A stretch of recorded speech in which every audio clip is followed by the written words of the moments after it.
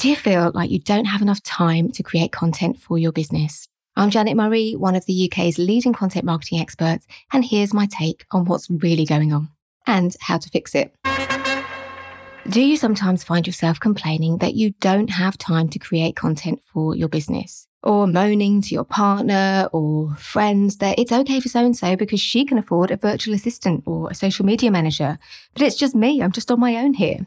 Or that it's more difficult for you because you're dyslexic, you hate being in front of the camera, you're rubbish with tech, or some other excuse. And if you think I'm being mean by calling those things excuses, please stick with me. Because if any of this sounds familiar, you could be stuck in the drama triangle. Now, if you haven't heard of this, it's a psychological theory that relates to social interaction and conflict. It was developed in the 1960s by a psychotherapist called Stephen Karpman, not to be confused with Cartman from South Park, as he often is, I'm told. Now, disclaimer, I am really not an expert in the field, so this is just my understanding of this theory and how I've applied it to my life and my business. But as I understand it, at any one time, in a relationship dynamic, we're all playing one of three roles: the persecutor, rescuer, or the victim. And while we might have a natural tendency towards one of those, we frequently shift between those roles. In fact, we can shift between those roles in one relationship, one scenario, or even a single interaction. So you've got the victim, rescuer, and the persecutor. The victim often feels bullied or even persecuted, and also powerless to do anything about their situation. They don't take responsibility for what's happening to them, and they're always looking for someone to rescue them. It's all really kind of poor me, woe is me. Then you've got the rescuer. So the rescuer gets their kicks from helping other people and likes to be seen as a selfless, good person who puts other people's needs before their own, regardless sometimes of whether people actually asked for their help.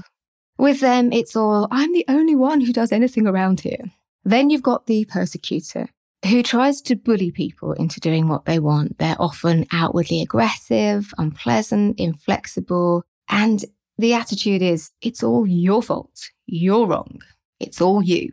Now, while the persecutor might sound like the baddie here, in fact, all of those roles, when we're playing any of those roles, we can be the baddie, because when you're in the victim role or the rescuer role, you're still trying to manipulate other people. You're still being inflexible, whether you're being inflexible in your victimhood or you're being inflexible in terms of trying to give people help who didn't ask for it. You're still wanting to be right, which is manipulative. So while the persecutor might seem more outwardly aggressive, it's still a form of aggression. The only way to move away from this situation, to get out of a drama triangle, is to become a creator, actually to step outside all of the drama and become a leader and to take responsibility and to be creative in your approach, to be proactive and positive. Now, I've known about this theory for a while, but I was reminded of it recently because I found myself in a drama triangle. And don't worry, we'll get to how this applies to your content in just a sec. It really is very relevant. So I recently found myself in a situation where I started off as the victim. Some things happened to me that weren't very nice. I felt very upset about them. And because attempts I made to resolve the situation didn't work out, I escalated the issue and I involved an organisation who I felt would be able to help. Now, without going into all the details, I did actually have good reason for involving an external organisation. But as things progressed, I had this insight that in doing so, or in the way that I had done so, I had become the persecutor. I'd shifted from the role of victim, poor me, how could people do this to me, to I'm going to get you, or I'm going to show you how wrong you were, and I'm going to involve these other people to show you. I also had another insight that there were many points where I could have stepped outside of the drama triangle and I could have at least tried to become a creator and take different actions, but I was so stubborn and I was so fixed in the fact that the reasons for me doing what I did were valid that I just couldn't see beyond it. And I also recognized that I'd actually started in the role of rescuer, and that one of the things that had contributed to this whole situation was me trying to point out things that needed to be changed, and quite legitimately so. But the people involved did not want to be rescued. And when people don't want to be rescued, when they don't like giving you them advice and guidance they didn't ask for, even if legitimately given, they can quickly turn into persecutors. So you can see how this whole merry dance got going. So I'd learned about the drama triangle some years ago, but I kind of forgotten about it. But when this whole situation escalated, I had this light bulb moment that this was what was going on. And it was that allowed me to step out of it and become a creator. Say, okay, I've now become the persecutor and two wrongs don't make a right. So I need to step outside of this. And what I did was contact the key individual involved from a very neutral position. I acknowledged that I had a responsibility and a part to play in what had happened and invited them to work with me to come up with a solution.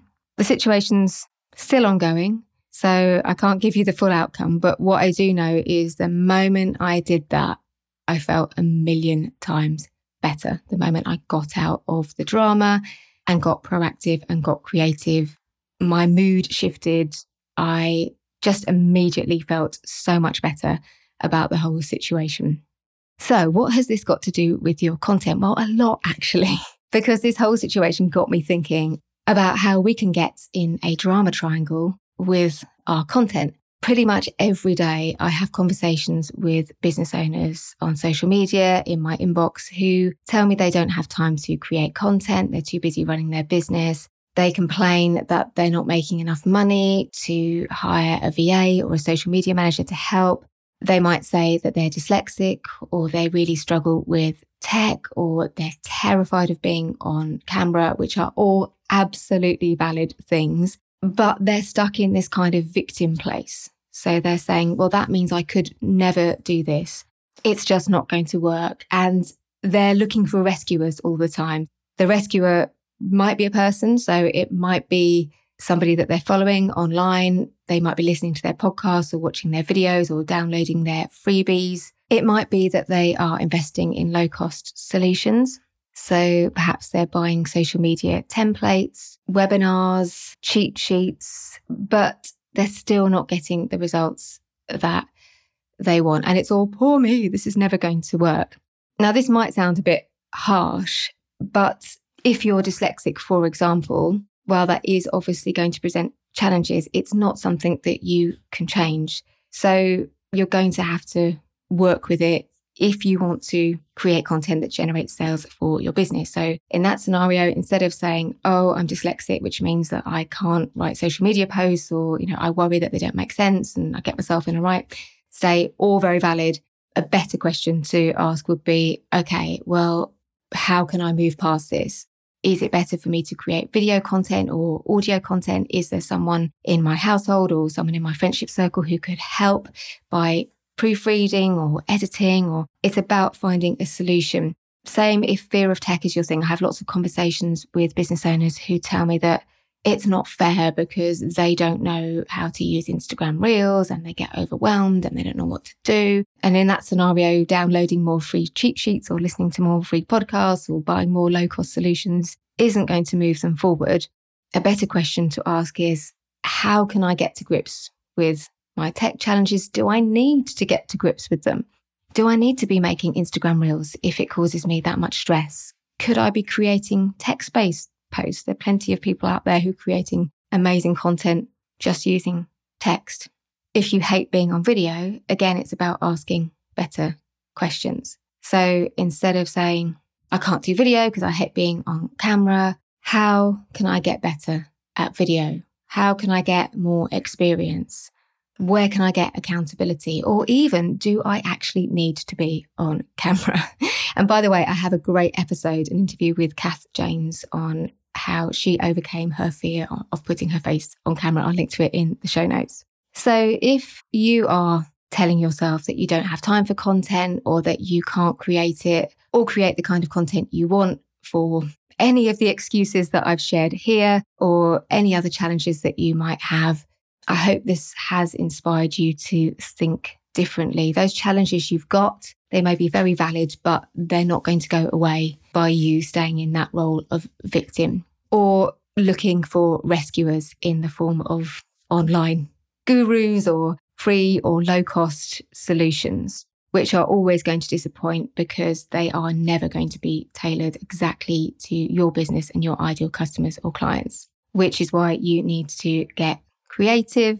You need to become the creator, become the problem solver. And instead of saying, poor me, ask, how can I make this happen? How can I overcome this challenge? So I hope you found that useful. As ever, if you'd like to tell me what you thought about this episode, or maybe you've got suggestions for future topics I can cover, then you can connect with me there. I'm at Jan Murray UK.